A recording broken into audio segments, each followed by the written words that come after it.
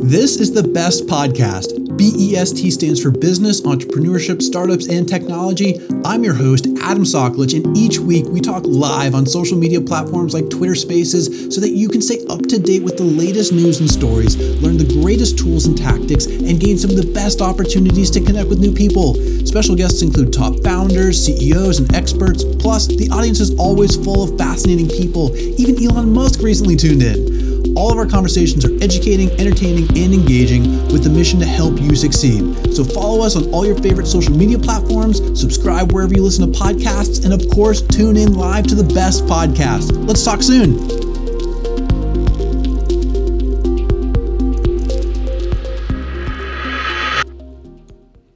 Hello, Sarah. How are you? This is Adam. Hi, Adam. I'm good. How are you? I'm fantastic. We're just going to give everyone a minute to join the room. I am super excited to start and to talk with you, though, because there's so many things, of course, that we can dive into. So for just a minute, while we give some time to populate a little bit of chit chat, I am originally from New England, and you are as well. Is that right? That's right. Where in New England are you from? So I grew up outside of Boston in the Concord, Lexington area, and I have a lot of family in New Hampshire as well. But I just knew that was a place that you are from originally. It's always nice to connect with people from back home. So I just wanted to start with that note. That's fun. Do you say wicked too? Oh, yes. That's a word that stands out. And if I hear it, I make sure to recognize that those people are from New England because it's a very specific word, isn't it? Yeah, or at least the use of it. Yep. Yeah, there's a few of them like that. Absolutely. Well, I think we can get started. And so, welcome everybody. My name is Adam Soklich, also known as the Best of Live Audio here on Twitter Spaces. And I am so excited today to be talking with one of the best people to talk about all of the origins of life and, of course, of space. And just, we're going to go into so many different things. I'm excited about this, Sarah. I've been preparing as much as possible. And so to give folks in the audience a little bit of an introduction, Dr. Sara Walker is a tremendous theoretical physicist. Of course, she is also a astrobiologist, and she's doing great work out there, great research. You can hear her on other episodes of Lex Friedman's podcast and many, many more. And this is your first time on Twitter Spaces. Is that right? That's right. I'm a frequenter on Clubhouse, but not usually on Twitter. So this is really fun for me. Awesome. Well, I love talking with fascinating leaders, fascinating thinkers and doers. And so many of the people I bring on here, this is their first time, but it's going to be so comfortable, so easy. It's going to be a great conversation, folks. We're going to dive in deep for just a little bit. And then later in the show, we're going to have open Q&A. So get your questions ready. What questions do you have about life and space and astrobiology and anything and everything? I'm truly excited. So, Sarah, we were just talking about you growing up in New England. And I remember just a couple of weeks ago when I interviewed the incredible astronaut and author, Chris Hadfield, he talked about knowing from a very young age of about 9 years old, knowing that he wanted to go to space, knowing that he wanted to be an astronaut and what he did to get there. So in a way, before we dive into the origins of life, what was your origin story? How did you start and when did you fall in love with the topics that you're diving into right now? Oh, sure. So actually, I come from more of an artistic background. My mom is an antique dealer and does interior decorating, so I grew up around a ton of old stuff. And she was always kind of dragging me around to antique shops and things. And my dad's a hairstylist, so I always thought when I was younger I was going to be an artist. And actually, when I was a teenager, I wanted to be a painter. But what happened is I'm also a first-generation college student. So when I went to college for the first time, I was at community college, and I took a physics class. Actually, I like science, so I just took all the science classes. And I fell in love with the idea of the fact that we could use mathematics to describe reality and go and look for things. And that was really inspired by the first day of class when my professor was talking about magnetic monopoles and the fact that people had predicted them from theory, but we didn't know if they existed. So we were building instruments to go and find them. And I thought that correspondence between the fact that our minds could actually comprehend reality and then go look for features that we didn't even know existed yet was just super fascinating. And I decided to be a physicist. Ooh, that is quite the story. I'm sure you skipped over quite a lot of specific details. But one thing that I love to do, Sara, is talk with fascinating people. And like I said, Chris Hadfield a couple of weeks ago. Last weekend, it was Joshua Bach, who is a tremendous AI researcher as well. And you all are so intelligent, so bright, so brilliant. I love to help our audience simplify things, because the ideas that we're going to be talking about can be quite complex, right? And a lot of people would love to dive in and learn more about it. It just needs to, and you do a great job communicating science. So I'd love to start there. Before we dive into, again, the origins of life, I'd love to think about, with the complexity of the work that you do, and I know you have a passion for communicating science, what are a few ways that you've learned to take those very, very complex ideas and then simplify it down into something that a lot of people, it resonates with more people? Yeah, that's a fantastic question. I think for me, I'm super motivated. The question I'm asking scientifically is what we are, and I don't think that's a dialogue that's isolated to a single individual. And I obviously think very deeply about the problem, but I think in order to actually progress on that question, it needs to be more of a global dialogue. So a lot of people engage in what they call quote unquote science outreach. And I don't think when I'm having conversations with the public, that's what I'm trying to do. I'm not interested in teaching facts. I'm not interested in telling people how things work. I'm interested in opening a dialogue about the things we don't know. And so for me, I spend a lot of time trying to work at the frontiers of what we know and figure out what are really the questions that we're missing and what are the ways of framing that could inspire new thinking. And then I like to do, in some sense, because I'm a theorist, I don't do experiments. But a lot of the kind of experiments I like to do are playing around with ideas in public spaces and seeing how people react to them and how they resonate with them. And I think that's particularly important when you're talking about the fundamental nature of life, because we all are life. We're literally experiencing this phenomena right now. And so I think everybody has some window into it. And so I'm just deeply interested in kind of helping to mediate those conversations. So I think the reason I'm so motivated to try to deconstruct the ideas and try to figure out how to communicate them is because I want to talk to people about them and I want to know what they think. Yeah. I absolutely love that. All right. So let's get into the origins of life a little bit. And so, Sara, my background is in psychology and biology. I was going to go into neuroscience, but ultimately I went into biotech and I won't keep going down my career path, but I understand a thing or two about the origins of life. What is your version of it? So when you think about it and how do you convey it, give the audience a quick rundown of where you see and how you see the origins of life beginning so that, again, so the audience can pick up on it and we can go bring our conversation forward from that point. Yeah, so I think I think about the problem differently than people in my field traditionally have. So a lot of the focus on the issue of the origins of life has been thinking about the chemical composition of life as we know it. So what kind of molecules do we find across life on Earth, and how do we make those in the absence of a living system? And so that approach is really focused on the component parts, and it doesn't really think about life as this property that emerges out of the interactions of many thousands of chemical components, and doesn't really think about sort of the complexity of the problem. And so when I started in this field, I was really baffled by the fact that almost no origins of life research was actually asking about the origin of life. They weren't asking the question, how does non-living matter transition to living matter? They were asking the question, how do I make parts of living matter under presumably quote unquote prebiotic conditions before life? But the problem with that is also when you design an experiment, and this is really an insight I got from Lee Cronin, who's listening, hi Lee, about that he's really pioneered in his lab is trying to remove the agency that we put into the experiment. So a lot of the issue there is when you're designing an experiment, that's actually a biological activity. We don't think about ourselves doing science as being representative of the physics of life, but we are. We're designing the boundary conditions of an experiment. We're thinking about, the purified reagents. We're actually doing that purification process, changing the pH, and there's all these steps that you can imagine doing to get this specific product that you want to say came from natural conditions on early Earth, but you engineered all the steps to be, particular steps that might have happened on early Earth.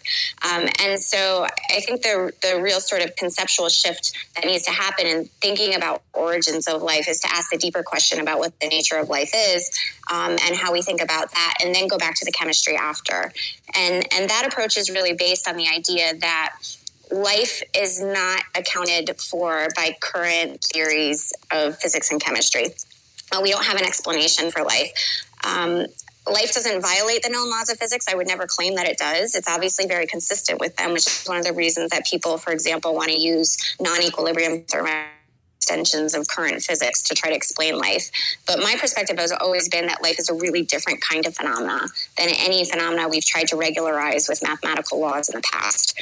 And the feature that really sets life apart in my mind is our ability to use information, or the fact that we seem to be where the physics of information actually matters in the universe. And that gets into all kinds of, deep philosophical discussions about what do you mean by information and things. And so I think the way that I think about that problem most concretely is to think about what's necessary to explain some of the features of the world as we observe it. So if you'll indulge me for a minute, I can give a quick example trying to dive into what that physics looks like a little bit, which is one of my favorite examples, but maybe I'll stop there. Okay.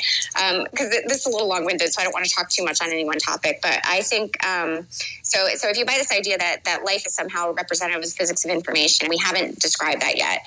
You could say, well, Sarah, what do you actually mean?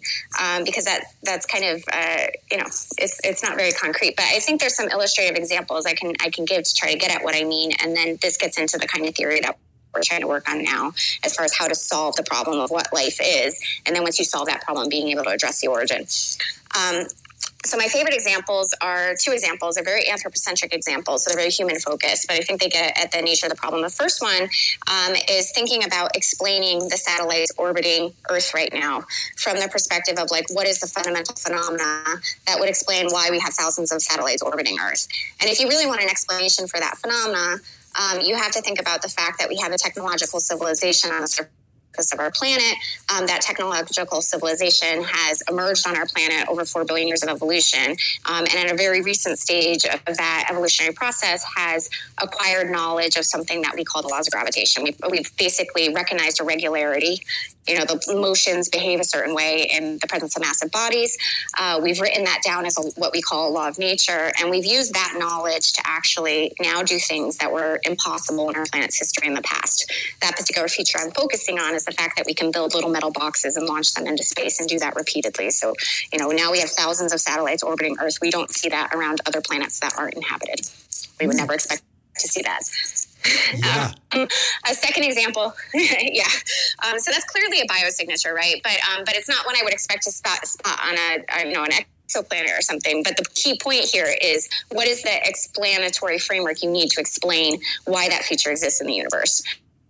And it seems to be information, which I've used as knowledge, knowledge of some regularity in the world.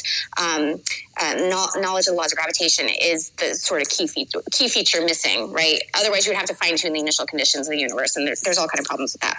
But the second example I really like is to think about the periodic table, the elements. So we've all seen the periodic table. Maybe some of you have seen it where it's colored by the different physical mechanisms for formation processes of the different elements. And so, like hydrogen and helium will be, they were formed just after the Big Bang.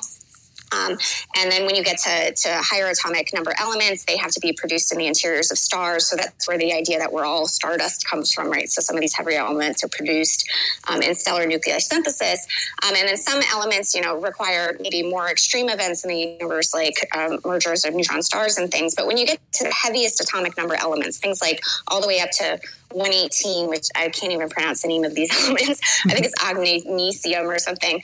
But those are produced, as far as we know, reliably only by technology in the universe, right? So what I mean by that is we can make those in a lab on Earth because we have knowledge of nuclear physics and we can control the boundary conditions and basically engineer the production of this element. It's not excluded by the laws of physics, but the probability, the likelihood of that element occurring in the universe is minuscule. There's no reliable physical process until you get to the level of intelligence, where intelligence has acquired this kind of deep knowledge of the regularities, the way the universe works. So those are the features that I'm interested in. And I've given you two really anthropocentric examples, but my point is that that kind of physics actually emerges with what we call the origin of life. This idea that information now becomes necessary to explain certain features of the world. And there, like I said, there's theory that I can explain about how we're trying to develop that, but I'll stop there for a moment.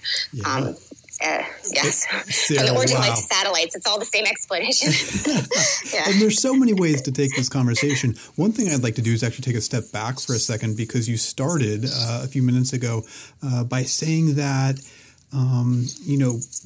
others think differently, right, about the origins of life, and necessarily think you had said that. So maybe other researchers, obviously other people that are theorists as well. Can you explain that a little bit? What makes yours different from theirs, and then why, right? Because I'm wondering, there must be other conversations or arguments or debates on this exact topic, and I'd love to hear more about that. I think it comes from the issue of whether you think tackling the problem, head on, the question, what is life directly, is a reasonable way of approaching origins of life or astrobiology. And, in this conversation, it might seem like that's the obvious thing to do, but that's not the sort of way that traditionally people have addressed it. We in the past have really tried to define life, and there's a huge set of issues with defining life. And the fact that any definition you come up with will have counterexamples. So this is one reason why, viruses are always in this kind of subject of debate, because they seem to sit on this boundary line of most definitions for life. And so this exercise of defining life, is very problematic, because we exclude cases we want to include and include cases we want to exclude, like viruses and fire. So a lot of people have just kind of been like, okay, well, let's just run with a definition of life and then use that to inform some origin of life hypothesis. So a good example is if you think life is about, there's a very popular definition of life. Life is a chemical system, a self-sustaining chemical system capable of Darwinian evolution, which I think is a terrible definition on a lot of levels. One is it assumes life is a chemical phenomena and doesn't give it broader categorization than that. Two is it assumes Darwinian evolution is the only mode of evolution. And three, it has a notion of life which exists at the individuals, or it implies it's an individual. But Darwinian evolution only operates at the level of population, so basically assumes that only populations are alive, implicitly in the structure of the definition. So it has a lot of issues that it's actually conflicting itself. But people will use that definition to try to inform models of like the RNA world scenario, for example. So in the RNA world, people have a conjecture that a molecule emerged on early Earth and was self-sustaining and could undergo Darwinian evolution. So they have this definition that doesn't work for life, that they apply to a chemical system that's highly engineered with a lot of intelligent agency, and they say they solve the origin of life. But what they've really done is they've gone through 4 billion years of evolution and came up with an idea, and they built a lab experiment, which is contingent on their biology and all of that evolutionary history. So that's one example. Another example is, if you think life is about harnessing free energy, you might assume that life is some kind of self-organized metabolic system. But when you get into those kind of definitions for life, people have issues distinguishing, say, fire from a living system. The example I like to give is the Great Red Spot on Jupiter, a biosignature, in the same way that a city organized on a planet is a biosignature, right? They're both self-organized dissipative structures that exist on surfaces of planets in our solar system. They both can be explained in terms of thermodynamic principles on some level, but it's not sufficient to explain the existence of a city. It might be sufficient to explain the existence of the Great Red Spot. So just to go back to your question about like what has been traditionally wrong with these sort of definitions of life, I just don't think that they're digging deep enough. They're looking at these surface level features that are very obvious to us about what life is, is on this planet in a particular instance where they've basically broken out a part of biology and they say this is the most important feature of biology. And they haven't actually tried to dig down below the surface and actually see what the structure of reality is underneath that. My favorite example to think about this is just to think about the 2,000-year evolution of our understanding of planetary motions. 2,000 years ago, epicycles were the state-of-the-art model to think about planetary motion. And for those of you that don't know what epicycles are, they're these circular orbits inside circular orbits in a geocentric model. So you have the Earth at the center of the universe, and then you look at the planets, and to make the planet orbits match in our night sky, you had to add circles inside of circles of their orbits. So they're very complicated mathematical models. They could be very predictive over certain time scales, but they needed constant refinement. And when we got better and better measurements, after we invented clocks that could measure seconds, for example, thousands of, 1,500 years later, we realized that those models really didn't fit. And then what Galileo and Newton did was they realized that terrestrial motion and celestial motion could be unified by this common description that Newton called gravity. And so that gave us a deeper explanation that not only explained motion on the Earth, but motion in the heavens. And then, Einstein came up with the ideas of curvature of space-time to explain that phenomenon at an even deeper level. And my point with this analogy is when you go to current models for origins of life and how we talk about life, life is a replicator, life is metabolism, et cetera, et cetera. Those, to me, are the equivalent of epicycle models. They are very descriptive. They are descriptive of certain slices of life we might look at, but they're not getting at the deeper story. And so I don't think that we need to be defining life. I think we need to derive it from a theory of physics that really accounts for us existing in the universe and what we are. Ooh, folks in the audience, did you get all of that? I can tell how you're passionate about this, Sarah. Sorry, I talk really fast when I get excited, and it's just a thing. We love it. That is such a huge part of storytelling, Sarah, is being able to communicate effectively. But, when you hear that passion and you hear it genuinely, the audience wants more, right? And so that's why it's so great to have you here, is that you are able to articulate it in such great detail at a high level and down into simple terms as well. So thank you for all of that. I'm sure there will be more questions. And just for folks in the audience, I want to quickly refresh the room. We were talking with Dr. Sara Walker, a tremendous astrobiologist, and much, much more about all things. What is life? Do aliens exist? We're going to get into that a little bit more and get ready for a Q&A, right? If you have questions, get them ready. We'll add you to the queue. We'll get you up here. Go ahead and do so. And then we will dive in deep for just a little bit longer. All right, let's transition it. And I'm inspired by someone because, you've spoken with Lex before. Lex is in the room. Hello, Lex. You're welcome to join if you're interested. But you guys had such a tremendous conversation. And one thing I loved is when he said, can we talk about aliens? And what did you say? I don't remember, but I'm always willing to talk about aliens. So probably. Okay. You said yes is what the answer was, right? But okay. I'd love to transition that a little bit more, right? How are you defining that term, first and foremost, alien?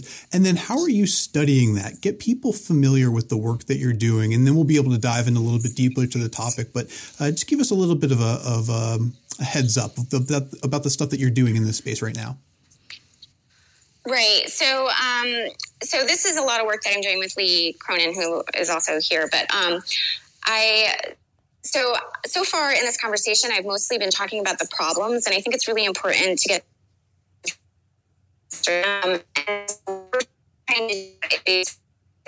theory from the bottom up that's actually addressing the unique problems that we see when we're trying to understand what life is. And if you look at the history of physics, every time we got a new fundamental theory of nature, it was because somebody was addressing a specific deep problem about how the world worked. They weren't necessarily trying to unify existing theories. And right now we have this mentality in physics, let's just look at our current theories and dig a little deeper and come up with grand unified theories. But historically, that's not been the way it's been done. We look at a phenomena for what it is, and we try to understand what it is. And so the way that we're doing that is with something that we call assembly theory, which is basically trying to explain reality, not in terms of space necessarily or time in the current conception in physics, but in terms of causal structure. And assembly theory is really derived from thinking about how would you identify a molecule in an atmosphere of an exoplanet or in another world as being alien, or how would you know in the context of an open life experiment that you succeeded, that you've evolved a life form from scratch? So in order to do that, you have to be able to look at chemistry and say there's something in this chemistry attributed to the fact that life has emerged in the system. And so Lee's the actual experimentalist, and he came up with this idea of trying to think about a molecule basically in this framework of assembly. And what you do there is if you take a molecule and you don't think about, well, you take assembly space, you take a molecule, you cut it in half, and you cut it in half again, you cut it in half again until you get to elementary building blocks. And then you can think about trying to build up those building blocks to make the original molecule. And there's not a unique pathway there, right? There's actually lots and lots of pathways. And the larger that molecule is, the more complex it is. It's an exponentially growing number of pathways. But what we're interested in is the shortest amount of steps to produce that molecule. And so the conjecture there was if that shortest number of paths is sufficiently long, then there would not, because there's this combinatorial explosion of all the different kinds of molecules that could exist. So chemical space, I should qualify this, is so large, it's almost unfathomable in some sense. People think like the physical size of the universe is big, but if you think about the combinatorial space of chemistry, it's really, really, really, really, really big. And so when you start building up more complex molecules, the space is exponentially growing. And so the likelihood of hitting that one complex molecule is very small. So if you're thinking about the shortest path as being a measure of a distance into that space, the idea was if that shortest path is sufficiently long, you actually need a system that has information about making that specific molecule or some kind of select process that produces that specific molecule, some kind of living system, basically, to have made that molecule. So this introduces the idea that in assembly spaces, there should be a threshold in complexity in assembly above which only living systems would be the things that could produce objects with that complexity. And so when you think about that in chemistry, it means that there should be certain molecules that are definitive biosignatures that an alien was present based on having a high assembly number, that they have a very long path to produce them, require information for their construction.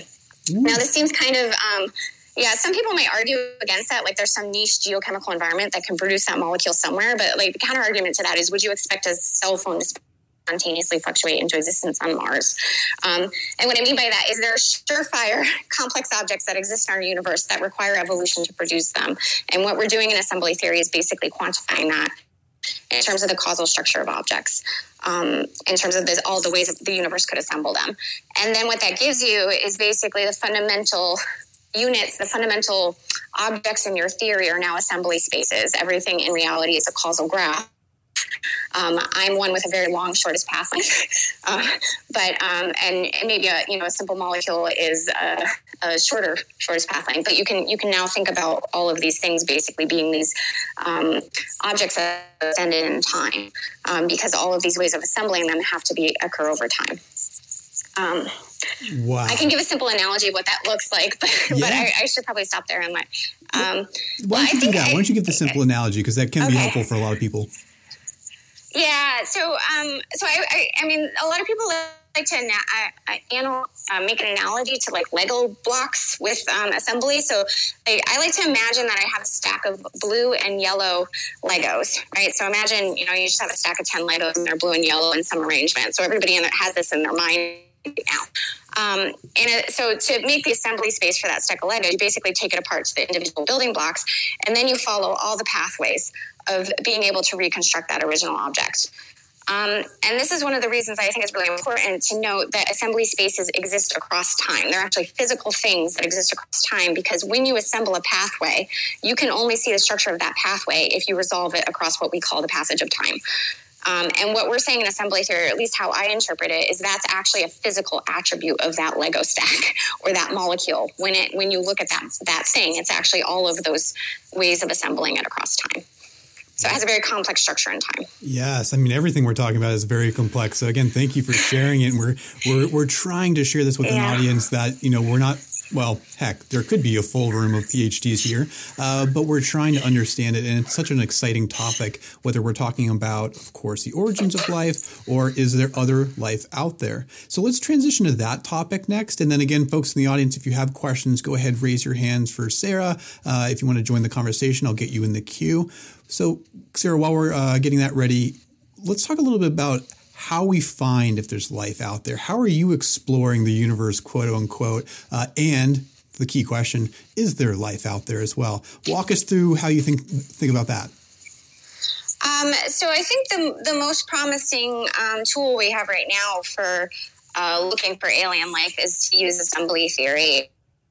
And the reason for that is I mentioned that we had conjectured that there was this threshold in assembly spaces above which, if you saw a molecule with a sufficiently high assembly number, it had to be produced by life.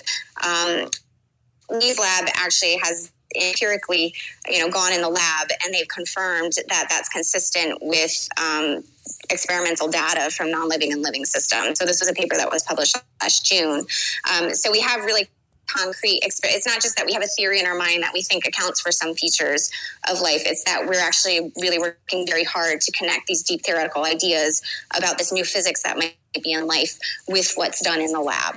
And so now we have a number that number of step happened to be 15 from the sort of experimental data. So Lee's up here now, and he can explain some of that a bit more if you guys are interested in experiment stuff or more on the theory. But the idea is then if we go, say, to Enceladus or Titan or Venus or places in the solar system with a mass spec, and we can look for these high assembly molecules, that would be the best indicator that we have right now of alien life. So the idea is to look for complex objects, high assembly objects as biosignatures. Well, you like how you said the best. That's a great way of phrasing it. And so, Professor Lee Cronin, welcome to the stage. Thank you for joining us. I know you both have spoken about this before on other places like Clubhouse, so I'm glad that you're here.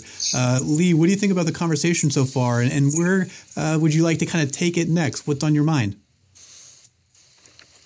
Hi, good evening. Can you hear me okay? Or good afternoon, wherever you are. Yeah, we can hear you perfectly. Hello. I think Sarah's doing a great job of explaining assembly theory. I mean, this is something we've been working on for many years because assembly theory started life and looking at molecules. Oh, I think we got you cut off for just 1 second, Lee. Yeah.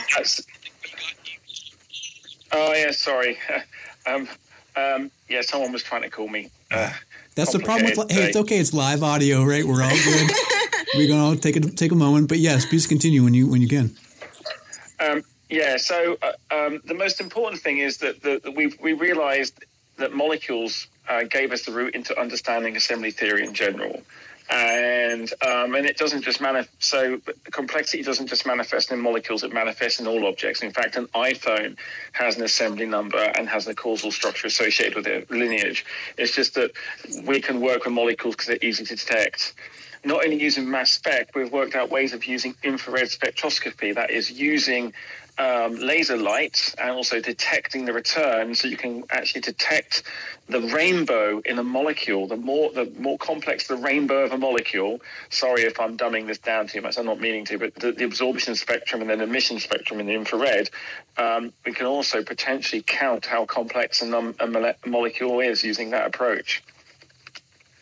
Very good. And thank you for dumbing it down. And actually, that's what we're trying to do here is you guys think Make it accessible. Make it accessible. I hate the phrase dumbing it down. I apologize. It's not dumb. It's exactly how it works. Yes, we're trying to make it very simple. I completely agree. And last week, I felt dumb when I was talking with Yoha Bach because he's so smart about AI and artificial intelligence and cognitive science. But that's the idea is I want to surround myself with such smart people, but help convey all the great and complex work that you're doing in a way that more people can follow and appreciate the great work that you're doing as well. So, and folks, again, quick reminder, we're going to bring you up, get your questions ready.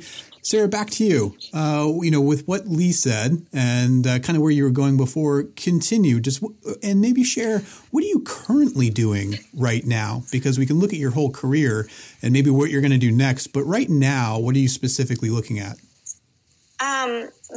So right now, we are taking a deep dive into trying to develop this theory of assembly theory. So we have the sort of this, idea that this might be a good structure for a theory of physics that explains life, and we're basically trying to work out what that looks like. And there's a lot of interesting features associated with that. It has a lot of the theory has a lot of nice properties. Like, for example, if you look at low assembly objects, we expect to recover thermodynamics. But if you have high assembly objects, there's some additional properties that you have to associate to them.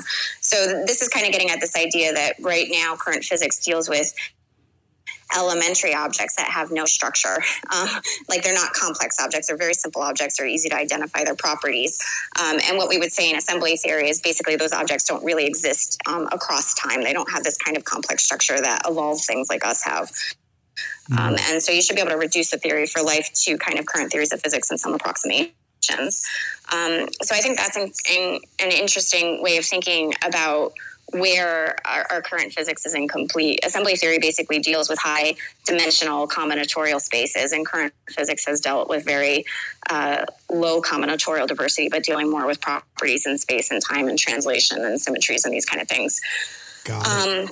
So that's one thing. But the thing I'm really, really, really excited about, I guess I'm really excited about a lot of stuff my lab is doing. I'll have like amazing students and postdocs. But I think one of my favorite projects is actually trying to apply these ideas to distinguishing behavior that's alive or not. So as Lee mentioned, assembly theory is a pretty general idea. And so far we've applied it most rigorously to molecules. But I think there are experimental ways of trying to say, if you look at something moving in the world, like let's say we see a cell-like structure on Enceladus and it has a pattern of motion, how would you know that pattern of motion was a living pattern of motion, or not just some random fluctuations of, like, you know, a lipid being batted around by heat or something. And I think that there are ways of getting at that. We have a pretty good theoretical foundation and data sets that we're working with, and I'm very excited about this general idea of just being able to look at motion and being able to distinguish life or not. And so, Sarah, when we think about this topic, is it about what's currently on this planet, or is it in preparation or currently in the mode of, as we look beyond the planet into the universe, we're able to look elsewhere using, for instance, the formats, the frameworks, all the ideas that you just shared as well? And if so, can you give folks in the audience an overview of what we're finding, whether here on Earth, of course, but is there life beyond the planet? So can you give people a little bit of an overview in that regard? Yeah, sure. So I think you can't solve life off the planet without solving the problem of what life on the planet is. So I think those problems are deeply connected. And if I was going to say sort of my long-term vision for trying to do the search for alien life, I think we need to be able to simulate the conditions under which aliens emerge in some sense, like the origins of life on other alien worlds on Earth. And so, again, going to analogies, I think physics has been incredibly successful at connecting the largest scales in the universe and trying to look outside our planet with trying to connect the smallest scales in the universe. So we have, huge telescopes that allow us to see deep into the universe. And the way that we understand what we're seeing is basically by building particle accelerators that allow us to physically simulate, by bashing molecules together, the conditions right after the Big Bang. And I think what we need in astrobiology is to build a large enough chemical experiment. It has to be a physical experiment that we can simulate conditions on different planets by studying mineralogy, how it interacts with chemistry, how it generates complexity, how it generates assembly, by exploring a very large volume of what chemistry is possible to happen in our universe.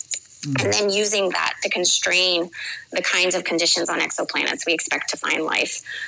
So the issue of finding life really relies on how common life is. So far we have no evidence of life in our solar system. It doesn't mean that it's not there. And one of the things that I have always argued is one of the reasons that we haven't found life yet is because we just really, really don't know what we're looking for. But let's assume life is moderately rare phenomenon on planets, in the sense that you need a particular kind of geochemical system in order to kickstart an evolutionary process. Then exoplanets are our best bet. But exoplanets, we're going to get so little data from. It's little, like one of my colleagues calls it, little bumps, little squiggles of photons on a spectrograph, and that's basically all we have to infer whether there are biospheres on these planets, whether there's life on them. So I think this idea that we need to actually couple the observation data with simulations of these planets at scale on Earth is the way to go, that we need a big vision for solving the problem. And we need to basically build a planet simulator on Earth to evolve aliens. It's a novel. So, Sarah, it's very sci-fi, but yeah. I love the sci-fi aspect of this. And I think there's probably a lot of sci-fi folks in the room. I'd be curious if we did stumble upon something or just actually find something out there. I'm trying to think of what would happen next, right? Because I can't imagine the person that finds it posts on Twitter, hey, guess what I find, right? What I found, right? But then they'd go through a lot of these experiments that hopefully are well developed, but they would be completely private, right? Like whoever's either the scientist and or governments, whoever's involved. I mean, that would, and it could already be happening, right? But what would that be like if you can walk that through the exercise for us, if you will, of if we found something, then what's the best process to understand it and then let the world know about it as well? Maybe right. So I think there's, if you want. Okay. Yeah, that'd be great. My response to that is just that I think there's a real difference. We can't confuse knowledge with discoveries changing the way that things actually work. And what I mean by that is there's already a lot of people that think we've made first contact with aliens. And there have been a lot of so that might be outside of the traditional scientific community, right? So for them, it wouldn't be surprising that we've discovered alien life because they already think that we have. And then there's also a lot of people within the scientific community have made announcements that were false announcements of the discovery of alien life. The most famous was when Bill Clinton stood on the lawn of the White House in 1996 and announced that we found potential evidence of life in a Martian meteorite. So, I mean, you literally had the President of the United States announcing possible detection of aliens. And then we had the phosphine on Venus thing a couple years ago. I think the reason that these haven't radically changed our perceptions of things is because we actually don't have a deep explanatory framework for what life is. And you should really think that with the discovery of alien life, what you're really getting is transformative knowledge about what life in the universe is. That is what the discovery of alien life is. It's knowledge. It's knowledge that gives you a control and power in some sense over the phenomena that we call life, and ability to understand its regularities and patterns and ability to steer our own future. In the same way that knowledge of gravitation led to technological consequences downstream, centuries hence that we couldn't anticipate. And that's really the real value of making a discovery of alien life. But it's not the discovery itself. It's the knowledge that becomes transformative. And so I think people are really missing sight of what's the actual question here that we're trying to ask and what we're trying to answer. And what we're really looking for is an explanation of what life is in the universe. And I think that's a fundamentally different level of discussion than people have been having about the detection. So many are looking for life itself. It's actually looking for, what is life itself and defining it using the knowledge that you were just articulating. So I love that perspective. And Lee, you were just speaking up a moment ago as well. So yeah, please share your thoughts. Yeah, just quickly, I agree with what Sarah's saying. I'm not sure that the Bill Clinton thing is completely false. I think it's just not proven. There was a nanofossil. So I want to get the language right. I think it's important that lots of us have kind of, we love the prospect of discovering alien life, right? I think that this kind of idea that it isn't falsifiable is wrong.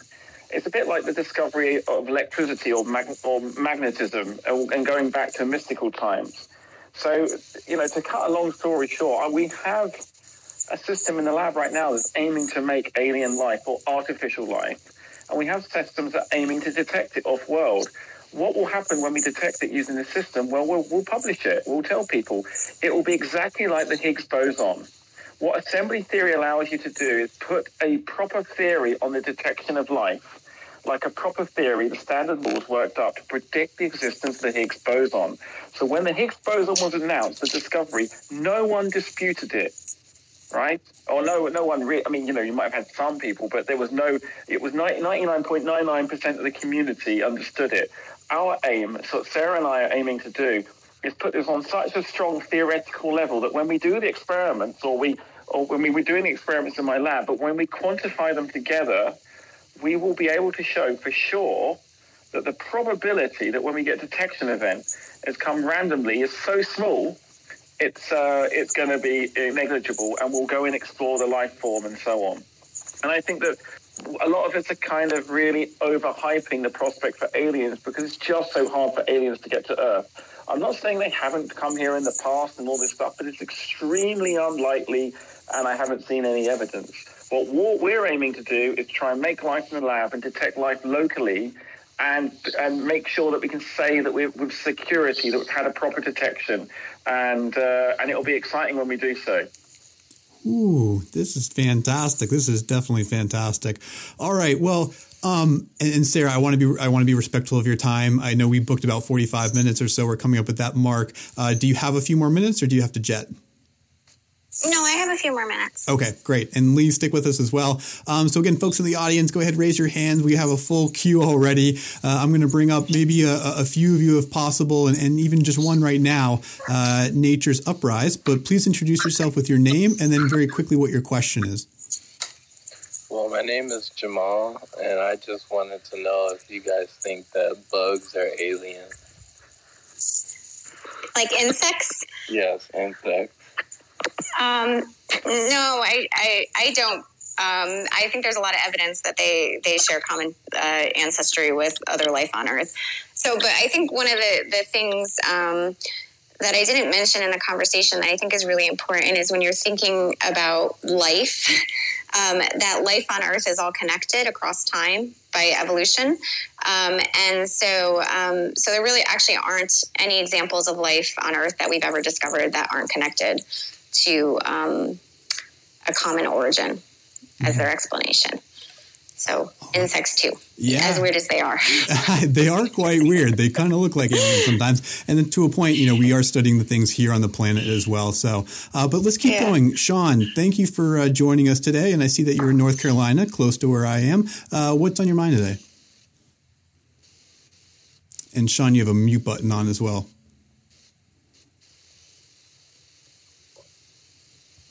Hey, Sean McManus, are you there? All right. Well, we'll give him a moment to unmute if possible. But let's continue. So I'd actually like to swing it back to Lee real quick. You and Sarah, it sounds like you guys work together really closely. Are there things that you've always wanted to ask either each other, but you haven't had that opportunity? Or is there a question that you guys are deciphering, you're thinking through right now that's just really interesting, it's fascinating, that you can share with us? Because it's nice to get inside your minds, right? And what you're thinking about, what questions that you have. At the same time, what's something new, Lee, that you may have for Sarah as we have a conversation here on stage? It's not that new, and I guess Sarah knows what to say. I started having a mini argument with Sarah about this a number of years ago that I was saying that I think that time is more fundamental than space. And we've kind of been having arguments. Well, not arguments, been discussing it ever since. And we're now trying to work this up. And we think actually assembly theory might explain some of it. So one idea we're working out is the idea that time comes before space. That time, in fact, invents space. And one of the things I was talking with Sarah about the other day is that this probably explains quantum non-locality and the nature of entanglement. That everyone thinks that there is spooky action at a distance. But if all the particles in the universe started in the same space, and they are interlinked in that way, it's not really any surprise that quantum non-locality works. So what does that mean? When you take two photons, entangle them, and you let them move away from one another to their distance where they can't possibly cheat, if you interrogated each one independently, they would look random. If you entangle them and then move the information, so if you interrogate them, move the information to an observer, later and you recombine it, you would know that they would be correlated. I think the correlations in the universe prove that entanglement proves that time came before space. There you go. That's a radical one. I don't know what you think about that, Sarah. I agree with you. Whoa. Oh, come on. That's pretty mind-blowing, though, right? No other physicist on the planet would agree with that.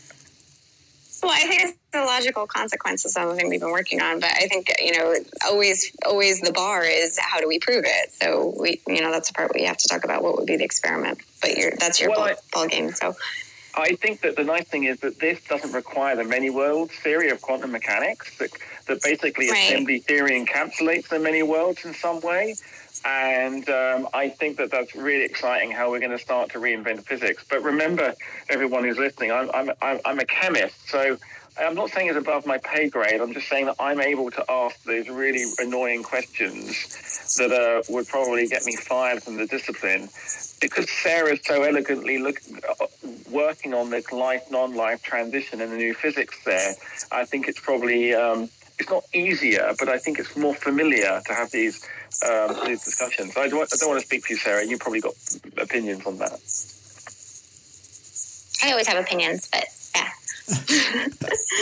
Fair enough. Well, we'll let you guys argue about that or agree on your own time. It's just nice to kind of throw that out there, right? And just have an engaging conversation. But I want to be respectful of your time. We have one more person that's come up. Judy, it looks like you're a student, a geobiology student. Thank you for being so patient. What's on your mind today? Yeah, thanks. I was just wondering if you guys thought that life on Earth could have arisen like multiple times, and it's just that the one that made it is the one that we see today. So yeah. I think, you know, in the early, it depends on where you draw the boundary around what you call life. And so I don't really think of individuals as the proper way of framing a lot of these kind of questions. And so when I'm approaching problems on the nature of life, I tend to think especially about the origin of life as a planetary scale phenomena. And that life has persisted as a planetary scale phenomena for 4 billion years. And what I mean by that is that life exists, of course, in molecules, in cells, in aggregates of cells and ecosystems. It exists across all of these different scales that we might talk about by biological organization. And so when you think about it from that perspective, the way that I would talk about life on this planet is life is the structure of basically information patterning matter on this planet over the last 4 billion years across all of those scales. And I would just say there's one example of life on a planet. When it emerges, it's like this transition to this new domain of physics that basically governs that set of properties. So I don't always think of it about these sort of so I have a lot of debates actually with my colleague Paul Davies about this, because he's been a major proponent of this idea of a shadow biosphere, that there was an independent origin of life on Earth that might still be present today and didn't even die out, and that we might find evidence of it today. But I'd be happy to be disproven, but in sort of the current structure of the kind of work my group does and the evidence we're getting looking at biochemical network data and things like that, it just seems to be the case that there's a lot of arguments to be made about the kind of thing I was just saying, and it is a very fruitful theoretical playground for thinking about framing questions about the nature of life. And Lee, you were going to say, what's on your mind?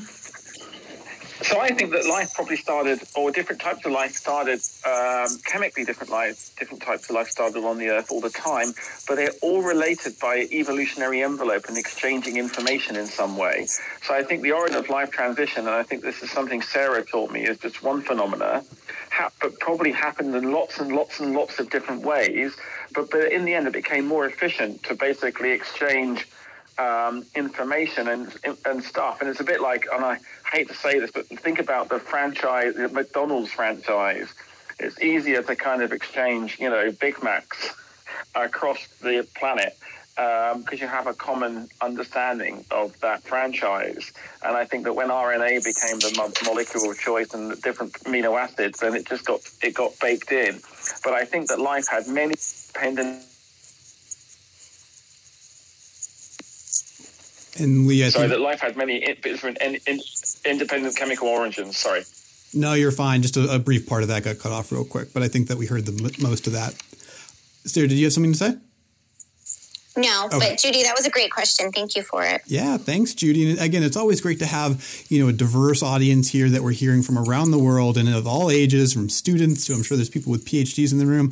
I mean, this is so fascinating, Sarah and Lee. I think the last question before we go that'll just be really, really helpful. If people want to learn more about what you're doing, now they can go read textbooks and all that stuff. What is something that really, really resonates with you? It could be a book, it could be a movie, it could be a person that you would suggest people go follow, including you, but to learn more about the exciting research that you're doing in this regard. I don't know.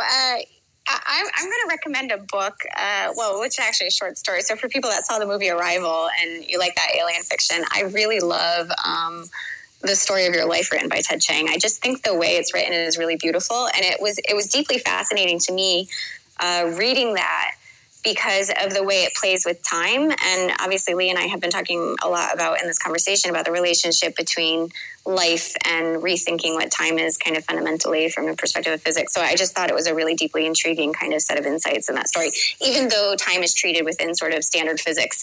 But just the way it plays with it is really interesting. So I guess I would suggest that. We have for those of you that are on Clubhouse, we have a Clubhouse that we do regularly too, talking about similar kinds of things. So that might also be fun. And thank you for joining me here. I know that you guys do it on Clubhouse. That's a great place. There's a lot of people as well. So if there's ever a chance that you'd like to do more of those over here, I think there's plenty of people. I mean, I have a whole queue of so many people that are raising their hands that are wanting to learn more.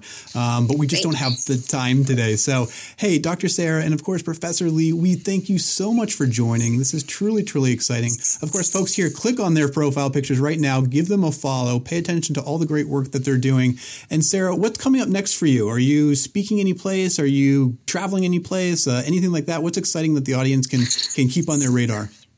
Well, I'm writing a book, so I'm excited about that, but it's been very slow. And I'm going to be giving a lecture in Santa Fe in March that I'm super excited about. Always love visiting there. It's one of my favorite places with lots of my favorite people. And I'll be in Copenhagen in June giving a public lecture. I think those are a couple of the ones coming up. Ooh, I love that. And just give us a teaser if you can, because I love interviewing authors as well. Just like Chris Hadfield, the astronaut and author last week or two ago. Can you give us a little bit of tips? Like, what is it going to be about, or what the title may be? I'm not allowed to tell the title, apparently. Okay.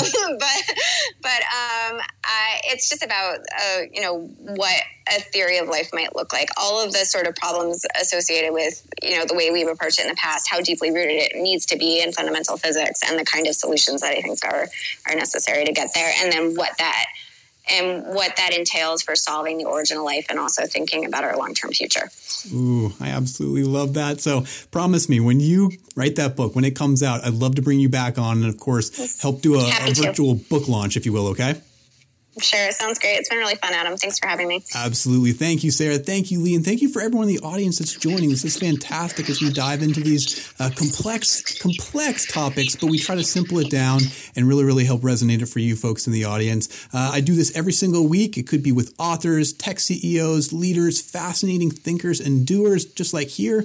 And in the next couple weeks, I even have more guests coming up, including Johan Hari, one of the best authors out there, and TED speakers as well as many, many more. So please follow along. I hope you had fun today. And of course, as always, I hope you have a great rest of the day. Thank you, Sara. Thank you, Lee.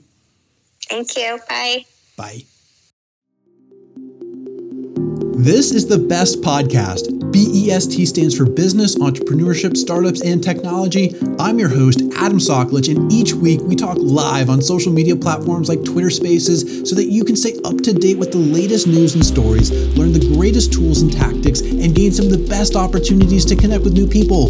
Special guests include top founders, CEOs, and experts. Plus, the audience is always full of fascinating people. Even Elon Musk recently tuned in. All of our conversations are educating, entertaining, and engaging with the mission to help you succeed. So follow us on all your favorite social media platforms, subscribe wherever you listen to podcasts, and of course, tune in live to the BEST podcast. Let's talk soon.